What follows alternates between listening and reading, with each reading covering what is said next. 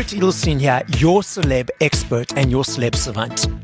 Celeb Savant is a weekly entertainment show. We have long-form career retrospective type interviews with celebrities, singers, actors, and industry experts.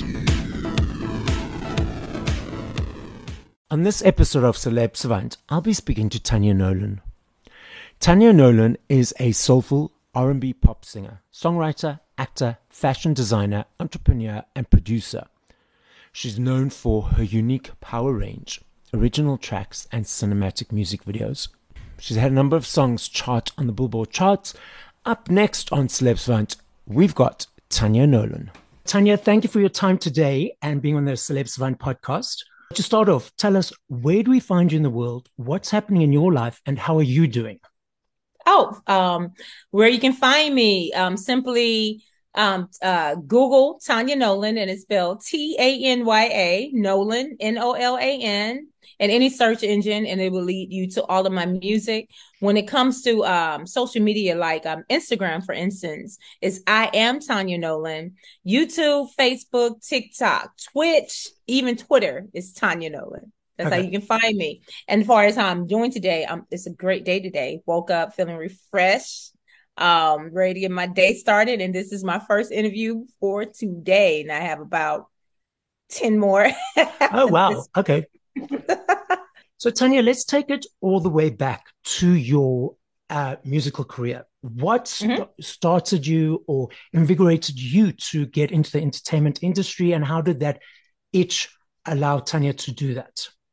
Okay, well, I was 15 years old and I wanted to make some extra money. So I asked my mom, is it okay if I get a job? She said, of course, yes, real quickly, and handed me the Galveston Daily News newspaper. So as I was searching through the newspaper, one thing that caught my attention was an ad that was looking for a female vocalist for a local band. And the band was called Down to Earth. That was the name of the band. I called the number audition over the phone. I don't remember what song I actually sung over the phone, but he was like, well, how old are you? And I need for your parents to bring you to a rehearsal. He wanted to know if that was really me singing. So we went to the rehearsal. I got the gig and I have not stopped since. So even from the age of 15 up until now, I've been at it when it comes to music. So when did you leave the band Down to Earth and become a solo artist? Oh, I was with Down to Earth from the age of 15 to maybe 22, 23. Okay. And I started my own band. I went by the name of QT when I was with Down to Earth, and that's QTEE. But when I branched off to do my own thing, it was authentically myself, Tanya Nolan. That's the name that I use. And we've been doing my own thing as far as not being under the umbrella of someone else about the age of 23. So the difference between performing with the band and performing solo, what is the difference for you? Well, for me, it's not a difference. When I was performing with the band, even when I branched off to do my own thing, I still had a band with me. But in the studio, there's a difference when you're not with a band because it's not the stage, you behind the mic in the studio booth. So there's a difference doing my originals. With bands, I pretty much was doing copy tunes with a mixture of my originals. But the only difference is that not being on stage versus being in the studio booth. So your creative process from creating 0 to 3 to 4 minute song, what is that process for you? And does it change each time? No, each time is different. It's never the same. Just like butterflies, they don't look alike. So the process is different. You don't know where it's going to take you. And what inspires your writing? Is it experiences of yourself or what's happening around the world, or both? It's a combination of both, but mostly for me, it's experiences that I've actually encountered during my journey.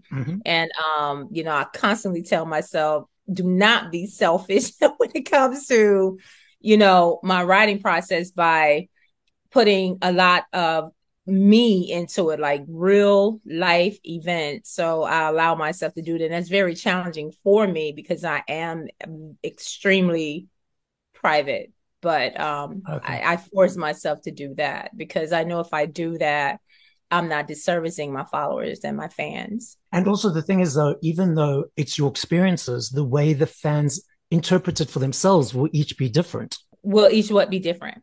So the way they interpret each of your songs, so everyone Mm-hmm. interprets information differently.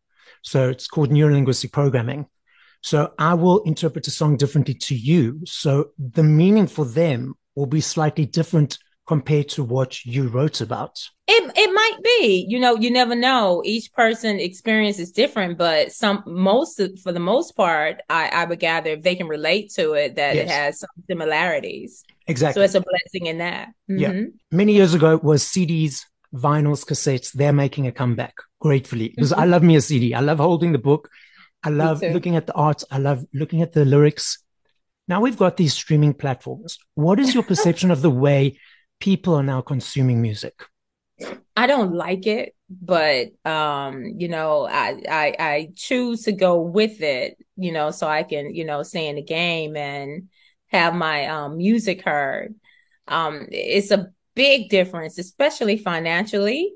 But I do miss being able to open up a CD and seeing all the credits and seeing the beautiful pictures. And some had the lyrics and some personal things about themselves. We're not able to do that more so unless there's a special edition of a vinyl, or something Yeah. like that. And I miss having the luxury of being able to, for particular artists, because they do have some CDs out, but particular especially underground artists and a lot of independent artists that are very talented, whereas they don't have their music out in the Targets or the Walmarts, et cetera, or record stores, to be able to go in there and just look. So I do miss that part. So, yeah, I agree because it's a whole journey experience going to the store, Mm-hmm. paying for it, choosing what you want, coming Yeah. back, being excited to listen to the songs. These days Mm-hmm. with the streaming platforms, it's like, oh, I don't like the song, so I'll just skip it. And Yep, yep, yep. it's taken away some of that energy exchange for you guys as the artists, because I believe as we pay for the CD, we're saying thank you to you for your hard work that you've done. And I'm still doing that because I buy my CDs. And yeah, it's in inverted commas cheapened the music industry, I would say, because do you agree with that? I agree with that totally. It's like artists nowadays, some of them are getting less than a penny. The record labels are not even, from my research, and I could be wrong and not getting the majority of the dollars, but I think it's a complete ripoff. In South Africa, there are no more CD shops. They all closed down a few What? years ago. Yeah. So when I Oh buy my wow. CDs, I have to buy them from Amazon overseas because there's no other route for me to buy my CDs.